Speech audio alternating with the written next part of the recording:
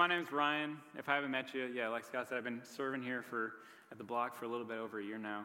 I don't know if I deserve that kind of recognition, that introduction that Scott gave. And I got to be honest, Scott, you stole my thunder with the fall thing, man. I was planning on it.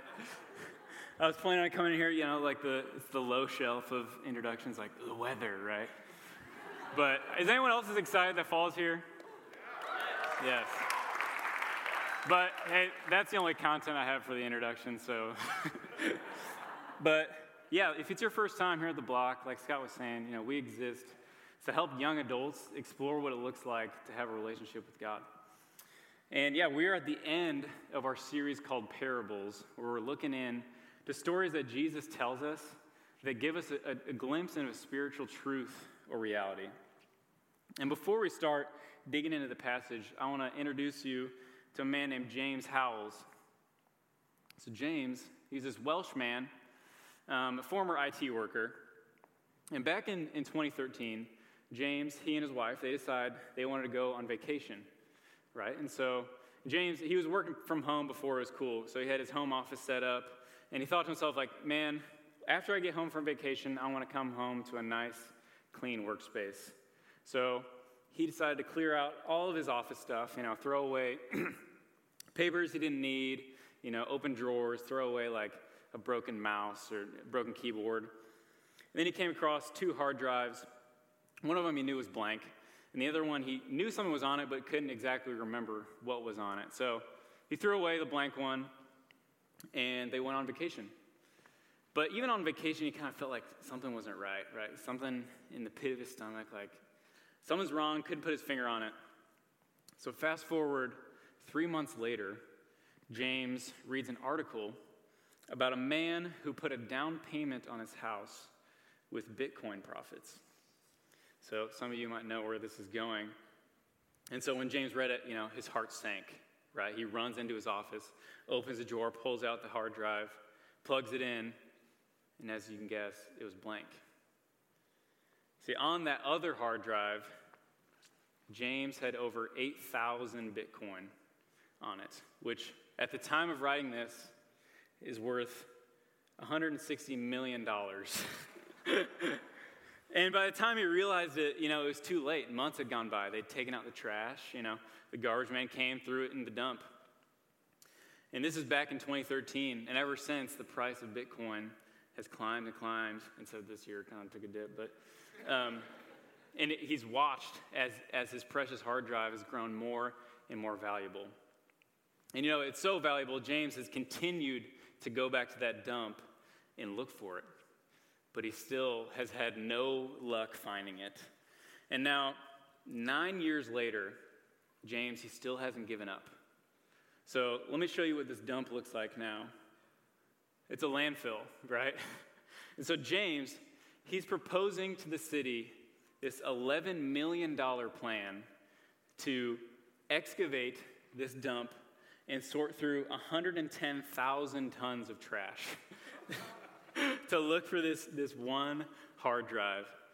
His plan, he has, a team of human sorters. He's got an AI sorter machine, and he's got this fleet of robot dogs. I don't know what you'd use those for, but he's got them in there. And but the thing is, James is still waiting for approval. This is like pending right now. But man, I feel so bad for this guy. I hope they let him do it. So James, he had not given up because what he had lost is just too valuable to let rot in the dump, right? He's willing to go whatever means necessary to find it. And can you imagine James' excitement if one of those robot dogs just comes trotting up with the hard drive in his mouth, right? And tonight, we're going to look at a parable, a story that Jesus tells that gives us a clear view of who God is and what he's like. And more specifically, how valuable you are to him and his response to those who are lost turning to him. So if you have a Bible with you, turn with me to Luke 15. And if you don't have a Bible with you, that's okay. I'll have some verses on the screen we can follow along to. And while you turn in there, I'll set the stage for the story. So when we get to this part in Luke 15, Jesus' ministry has grown very large, right? He's grown this large following. People begin to believe in him as their Savior, right? They're just starting to follow him, trust in him. And crowds are drawing near to hear what he's got to say. Crowds are following him, witnessing his miracles, hearing his teaching. And at this point, he's also gaining some opposition, right? And we'll hear about this in the story, but the Pharisees was a religious sect of Judaism at the time. They're these leaders, scholars. They had status in this society. And they saw their traditions as extremely important, right? And that you must follow these traditions. And they directly opposed Jesus. Some of them challenging his teaching and trying to get him to slip up. And so in this passage we're going to look at, Jesus directly addresses them and addresses some misconceptions they have about who God is and what he's like. So before we start, I'll pray for us and we get going. Heavenly Father, God, we just thank you for tonight, God, being able to come together and gather and hear your word, God, and look into the Bible and see what you're actually like. So, God, I pray your word would penetrate our hearts and we would see more clearly who you are and how much you love us. So it's in Jesus' name we pray. Amen. All right, starting in verse 1. Oh, that's much smaller than I would have anticipated. Now the tax collectors and sinners were all gathering around to hear Jesus. But the Pharisees and the teachers of the law muttered, "This man welcomes sinners and eats with them." So you can kind of picture these, religious rule followers are standing out, watching these other people, these sinners, draw near to listen to Jesus, right? And they're kind of like scoffing, like, really? This prostitute is going to go listen to Jesus, what he's got to say? Or that drunk practically lives at the bar is going to go close to Jesus? Jesus, he's wasting his time with these people. They don't uphold the law. God doesn't respect them. God doesn't love them. And Jesus, he's aware of their grumbling. He's aware of their heart, and then addresses them with this passage. It says, then Jesus told them this parable. And he actually addresses them in 3 parables. And tonight we're going to look at the very last parable he tells, the last story he tells, and this is the parable of the lost son, or the prodigal son. And so in this story, there's 3 characters, right? You have the father, you have the older brother, and then you have the younger brother. And so the father, he represents God. And so the character of the father in the story directly relates to what God is like. And then the 2 brothers represent 2 types of people who are lost, who are far from God. So with that, let's bounce over to verse 11 to this story. Jesus continued, "There was a man who had 2 sons. The younger one said to his father, 'Father, give me my share of the estate.' And so he divided up his property between them.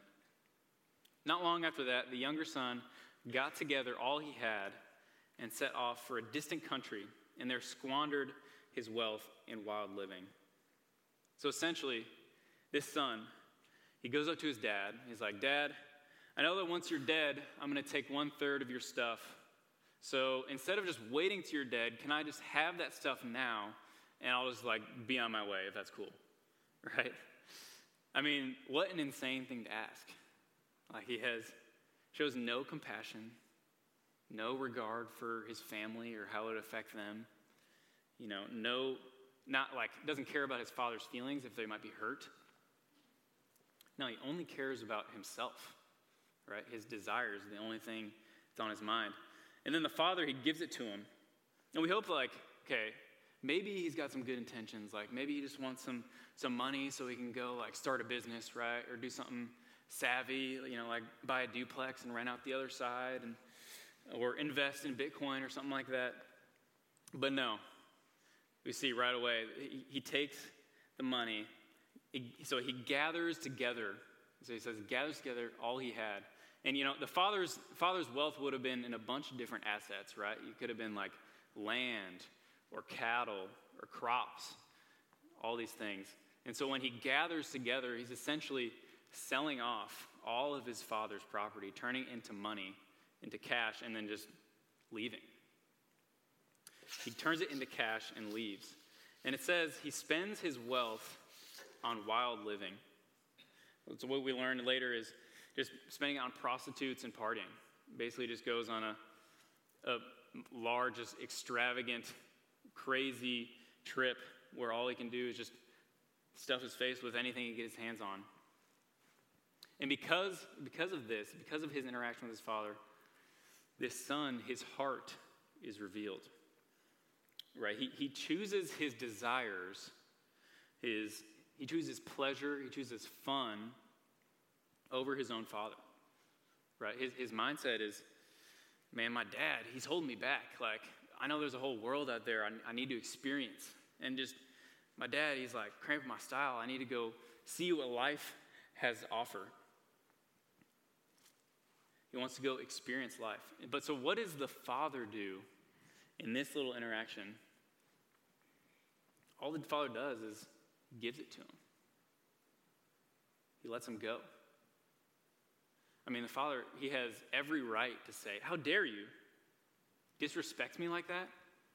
After all I've given to you, you just want to take my money and leave? And that would have been just, right? But the father, no, he lets him go. He doesn't make him stay. And although it hurts him, pains him to watch his son leave, the father, he doesn't force his son to stay. He doesn't force his son to love him. And so what do we learn about God in this short passage right here? Is that God, he allows us to rebel. See, God, he gives us the choice to choose our sin, to choose our desires, to choose pleasure over himself. And although it pains God infinitely more than this father to watch his creation rebel against him, turn their back on him, and pursue pleasure, he doesn't force us to choose it. So my question for us tonight is, are there desires in your life that you're tempted to choose over God himself? Right? I mean, if you're here tonight and you would say you aren't a Christian, what are those desires? Could it be just partying, like living a wild lifestyle like this son? Is it, man, I don't think that the way that God wants me to live would be fun or satisfying? Is it a reputation? Like, man, I don't want to be associated with being a Christian or what that entails. I want to go live and not have to worry about what people think about me. Or is it a relationship that you know isn't good for you, that God wouldn't approve of, but you just don't care? I want this makes me feel good. I want to continue in it. And even if you're here tonight and you are following Christ, you have been for either a short time or a while, there are desires that we continually begin to choose over God himself. So my question for us tonight is, what is that desire? So at this point, the son, he's gathered up his father's wealth, left home, and is living this lifestyle. Let's see what's going on. So it says, after he had spent everything, there was a severe famine in that whole country, and he began to be in need.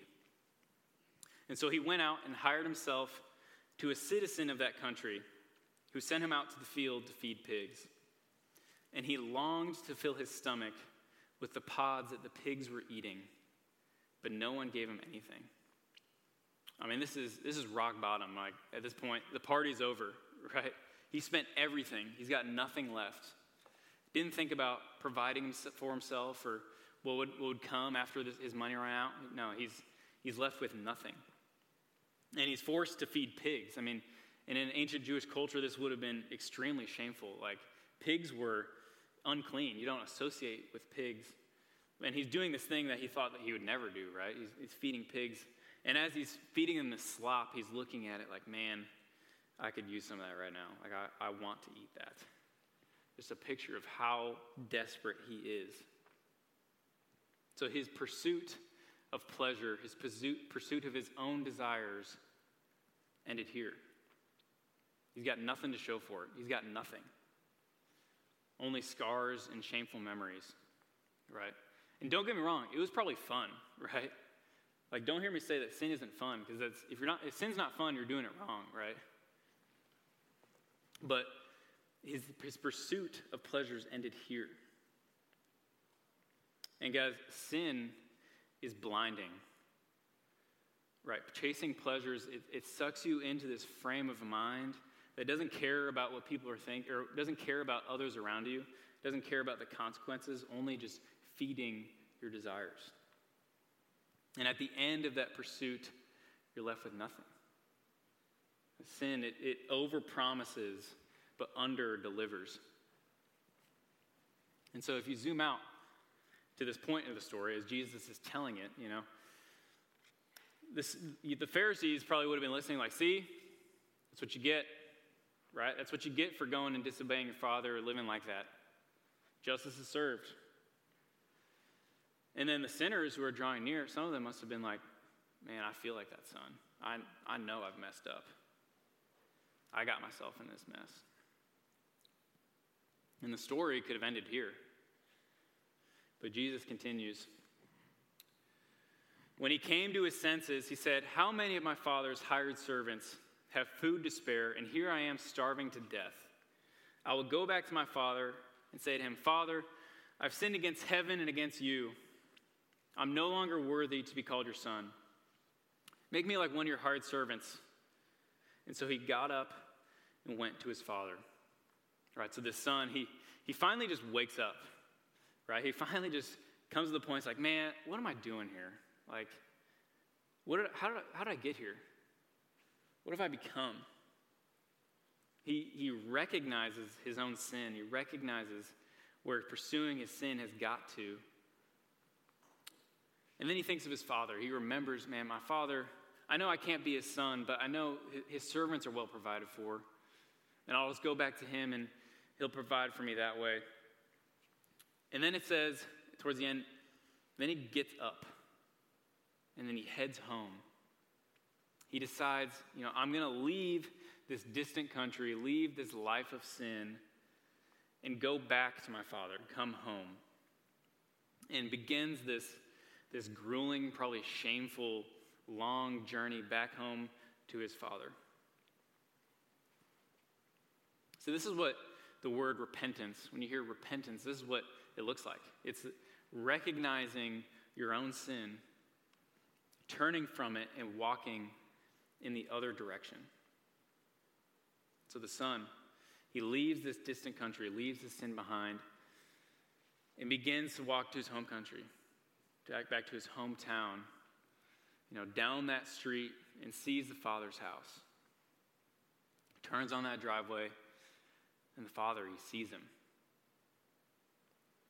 It says, but while he was still a long way off, the father saw him and was filled with compassion for him.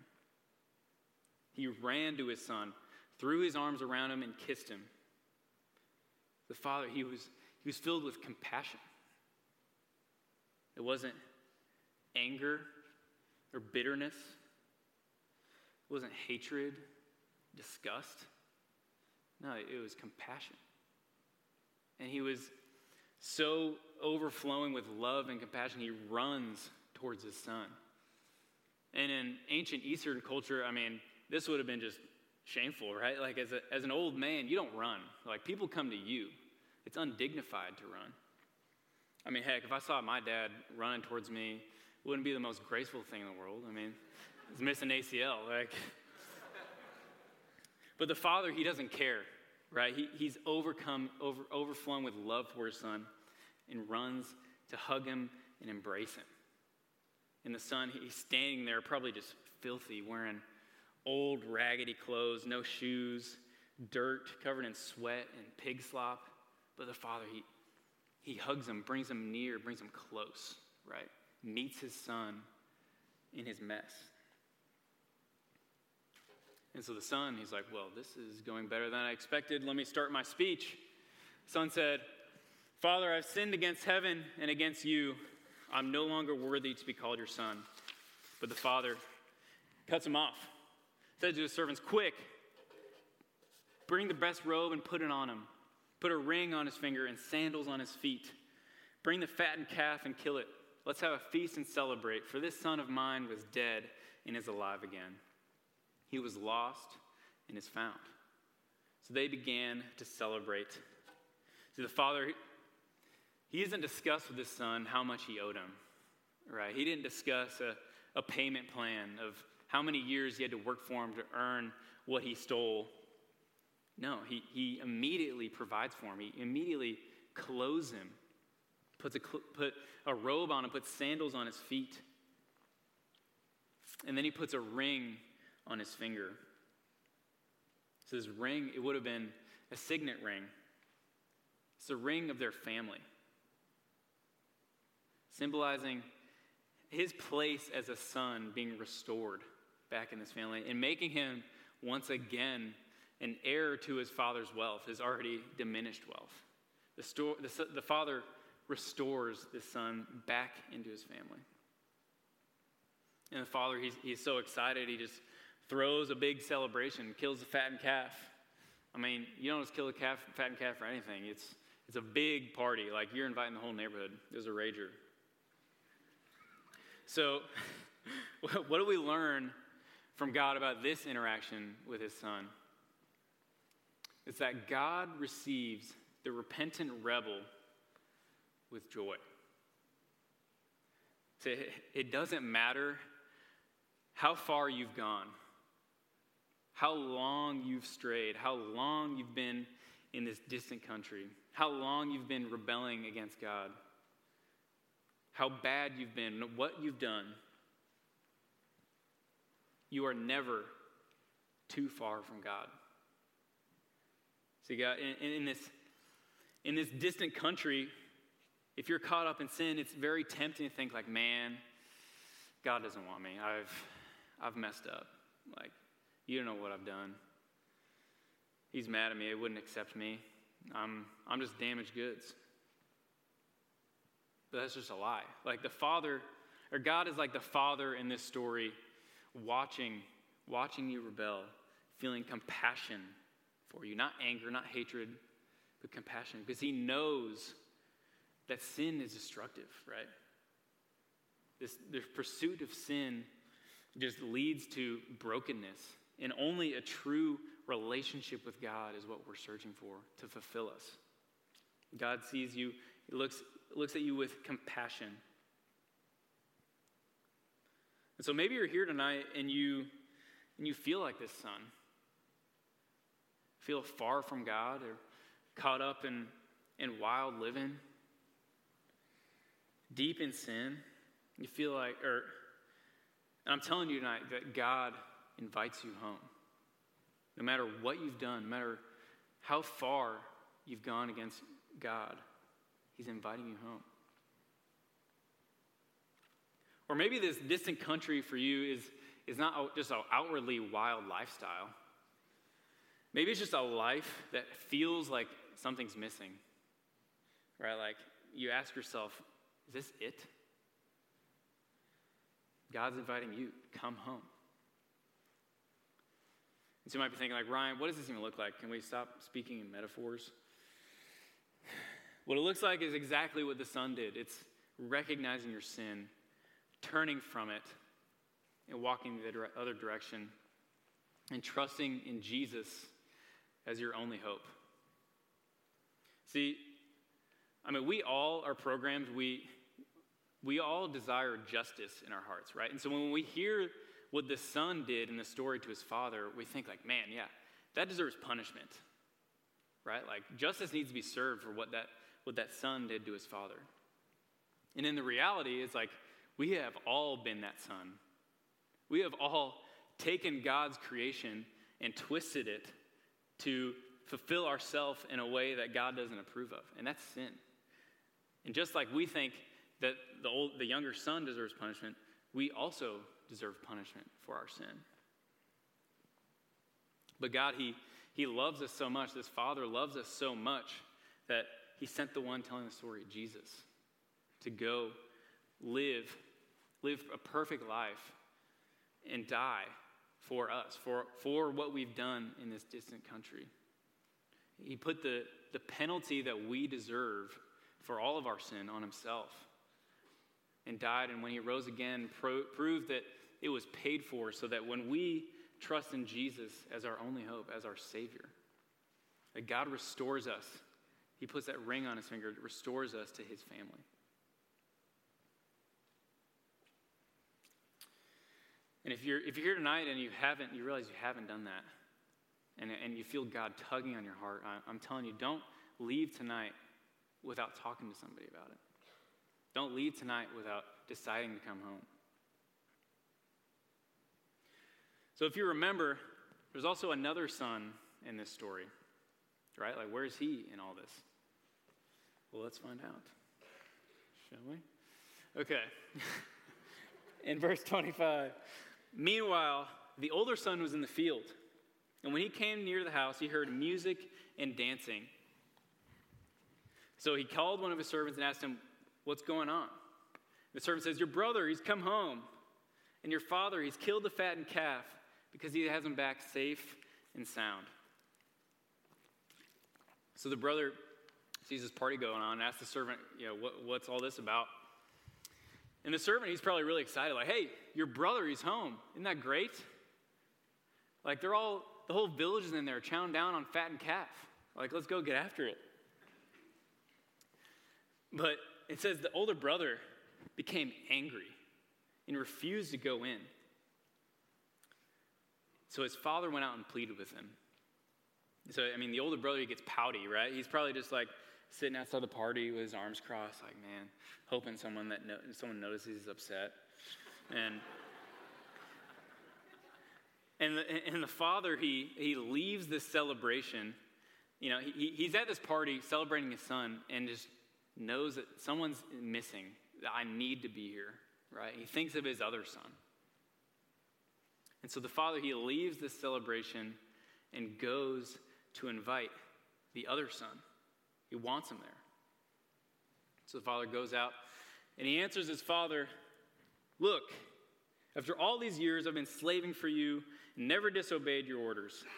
Yet you never gave me a young goat to celebrate with my friends." We all just want a goat party. "But when this son of yours, who has squandered your property with prostitutes, comes home, you kill a fattened calf for him?" So, and he just directly disrespects his father. It's like, "Look, I've been good. I've followed the rules. So I've worked hard. I've earned this party, this recognition, this celebration. Not your son. Do you remember what he did to us?" And because the son, he just explodes. And because he's so angry, his heart is revealed. So his motivation for working hard, for being good, for obeying his father, was not out of love for his father. It's for his stuff, how he could benefit. Both these sons wanted their father's stuff, but not the father himself. So the younger brother's rebellion was very obvious. Like, anyone could have saw, like, man, that guy's going down the wrong path. He rebelled by being very, very bad, right? But this older brother, his rebellion was in his heart. His rebellion was by being very, very good, right? He rebelled his father by caring more about his performance than the father himself. So the father answers him, "My son, you're always with me, and everything I have is yours. But we had to celebrate and be glad, because this brother of yours was dead and is alive again. He was lost and is found." The father says, "You're always with me. Shouldn't I be enough? Shouldn't our relationship be enough?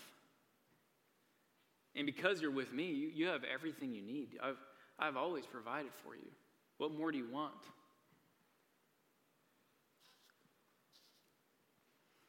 And so what do we learn about God in their interaction with the older brother is that God, he invites the rebellious heart nearer. So just like the father in this story wants a relationship with his son, God, he wants a close relationship with us. So God doesn't want our empty performance, our just rituals or traditions. He wants our hearts. And if you remember, the whole point of this story was to address the Pharisees as they're listening. The Pharisees, they lived very strict lives. They thought that if they lived according to their traditions, lived according to the rules, that they'd earn favor with God. And Jesus uses this story to call them out on it. And so what I want to ask us tonight is, do you really want God, or do you just want his stuff? The things that God gives you. And so I have a few questions that we can ask ourselves and see if this older brother mentality has creeped into our lives. So are you excited? Are you genuinely excited when others place their trust in Christ? Do you compare yourself to others and think, well, at least I'm not as bad as them? Are you quick to notice the sin of others, but fail to see your own sin? Are you mad at God when things get hard, or when you're overlooked, or when things don't go your way? Do you think that you deserve blessings because you've been good, attended church, served, etc.? Is your time reading the Bible and praying more focused on what we can get from God rather than knowing God himself? Is a love for Jesus the motivation of why you serve, or is it the recognition of others? And in writing this, I'm writing some of these down, I felt convicted too of some of these things creeping into my own life. But the good news is just like the father sought out his son in his rebellion and his cold heart towards his father, God is inviting us to draw nearer to him, just like in the story.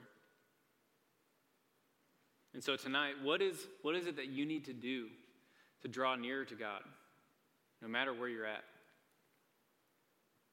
So one thing I love about the block is getting to hear from one of us, right? Like just hear from a young adult. What is their story? What does this look like from them? And so tonight I want to welcome up Bailey Hoagland to share her story. So give her a big hand as she walks up.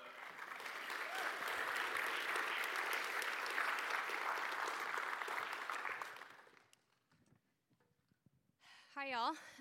My name is Bailey Hoagland, like you said. I'm a first grade teacher here in Overland Park. I'm so excited to share my story with y'all tonight, but please forgive me, I'm a little nervous. I'm used to speaking to 6-year-olds all day. So I grew up in Olathe, going to church with my family pretty much every week for my whole life. I was involved in youth group every Wednesday night and went on several mission trips around the world every summer. The gospel, or the story of how God sent his son Jesus to die for our sins, was shared with me many, many times throughout my life. And during one mission trip in high school, I remember praying to accept Christ into my life. I knew what it meant to have faith, and I knew that I believed in God, but my life that I was living did not reflect this at all.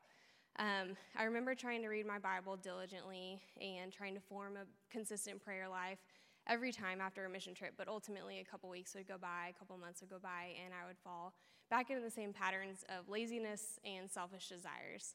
I graduated high school and headed off to K-State to get my degree in teaching, and I really didn't know what I was looking for. So I followed in my sister's footsteps, and I joined a sorority, and joining my sorority kind of meant in some ways that my community was decided for me. And I don't know about you, but going into a large university as a freshman, I had no idea what I was doing.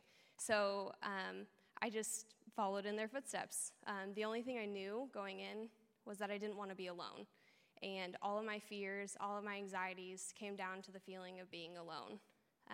So for the first couple of weeks of college, I was surrounded by a pledge class of girls who were very eager to check out the party scene. And I didn't really know anything about the party scene. I didn't drink in high school, and going to parties was not really like my ideal weekend event. But I didn't really feel like I had a choice because this is who I was surrounded by. And I didn't have anybody else pulling me in a different direction and guiding me. So I followed along the parties, and I indulged in a lot of alcohol and a lot of very unhealthy relationships for most of my college career. And while I was in the season, I remember thinking I had a desire for something more. I had the awareness that this is not what I wanted my life to look like, but I felt at that point I didn't have an option because I was too far invested in that lifestyle. So 4 years of a lot of partying, bad relationships, drinking, and just a lot of selfish desires go by. And all of this led to so much sin and so much hurt in my life. I was completely consumed by worldly desires, and all the choices that I made led to so much anxiety and fear. There were a couple semesters that I remember having days lost in anxiety and loneliness, even though I was constantly surrounded by other people. I just always remember thinking, this can't be all that there is. How do I get out of this? And who do I ask for help? So I tried to attend a couple churches in Manhattan and try to get plugged in, but none of these ever really seemed to cure my anxiety, and honestly, sometimes it made it worse because I knew that everybody could see right through me. I was so caught up in trying to manage everybody else's perceptions of me that I lost sight of forming connections with other people. I wanted to be the fun friend who went out with the girls on the weekend and partied, but I also wanted to be the good Christian who went to church and lived a life that was honoring to God, or so it seemed. I was spiraling into a really dark place, and I finally reached a breaking point, and I couldn't take any more dark days of anxiety. So I reached out to a friend that I grew up with named Morgan, and Morgan was one of the most sweetest, nurturing friends that you would want to have in your corner. And she agreed to meet with me a couple of times a month, and we talked about the different sins and struggles that I was trying to get past and that I was currently making. And we even started talking about what it would look like to read the Bible again, because I really didn't have a clue where to start. And honestly, I didn't feel worthy of a reset with God. But after meeting with Morgan for a couple of months, I began to feel like a weight was starting to lift off my shoulders, but I could still feel the shame and the guilt overpowering glimmers of peace that I was feeling. And I never found complete peace until I started being completely open and honest with Morgan about the sins in my life. And so at this point, we're both graduating from K-State. We're both moving home, and after we move home, she reaches out to me and tells me that there's a young adult Bible study starting at our church that we grew up going to, and we decided to try it out together. So at this point, I'm living with my parents back home, and in my mind, they have no idea of the struggles going on in my life, but although now I know that they probably knew everything going on, but I didn't want them to be a part of my healing process because selfishly, I didn't want to see the hurt and the disappointment that I caused in them. And it wasn't until then that I truly realized how much time and my emotional capacity I was spending trying to manage everyone's perceptions of me, especially my family. I wanted everyone to know that I was okay. I wanted everyone to know that I knew what I was doing. But the truth is, I wasn't okay. I had no idea what I was doing, and I was living a life full of sin, shame, and guilt. So Morgan and I started going to Bible study every week, and we started hanging out with other young adults who were involved in this group, and it didn't take long to see how differently they were living their lives and how much joy they had in their lives. I knew that I needed to be a part of this community, so I started saying yes to invitations and group hangouts as often as I could, eventually spending pretty much every night together. And these friends were living lives that were honoring to God, and they were pushing me to do the same. And they didn't know where I was coming from. They didn't know my past, but they created a space for me that was inviting, it was safe, and it had room for forgiveness, grace, and renewal. So I shared my sins with them. I shared my hurts with them, and they taught me how to repent.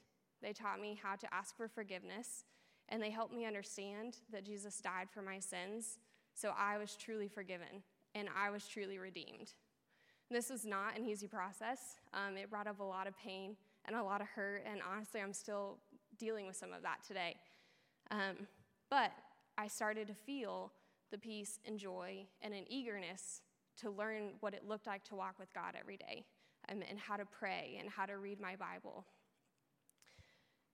I could feel the anxiety and guilt start to slip off that I'd carried for so long and for such in my life. It started to disappear. And the freedom and joy that I have now, knowing that I'm a daughter of Christ and that I'm forgiven and that I'm so deeply loved by my Creator, is incomparable to any brokenness that I felt. And the amazing thing is that I don't have to feel those dark feelings of shame and guilt anymore because I know I'm forgiven. Knowing the grace and love that I receive from God daily pushes me to have that same grace and love to those around me every day. But I'm not perfect, and I'm a sinner, just like everybody in this room. But I'm still working on it. I'm still working on my own stuff. But letting go and giving everything up to God, who is perfect and who is just, gives me so much freedom and joy that I've longed for so much of my life. And if you're here tonight, I don't know where you're at, but if you're longing for grace and forgiveness and freedom, and you need somebody to help walk you through this process, please find me or find someone that you came with tonight and ask them for help. It would truly be my honor to help you find the joy and the freedom in Christ that I found years ago. So thanks for letting me share my story.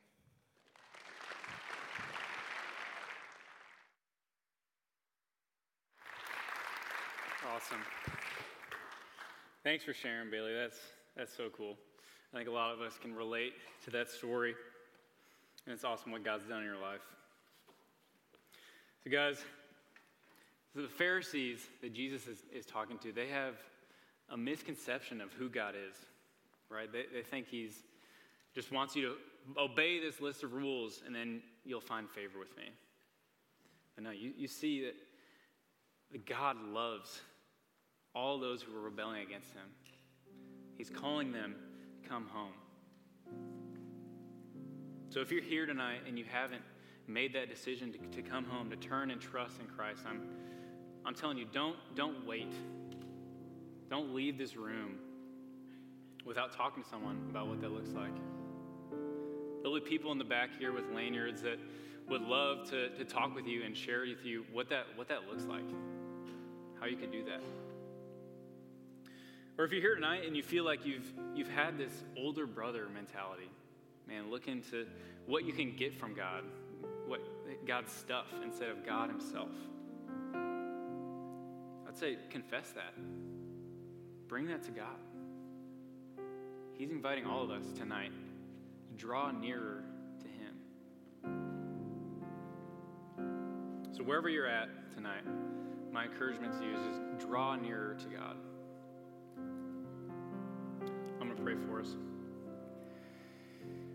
Heavenly Father, God, we thank you for your word, God, that we can look into it and see who you are, God, see truth about how you feel about us. God, we see that you have compassion on those who are far from you, deep and stuck in sin, and you're inviting us to come nearer to you.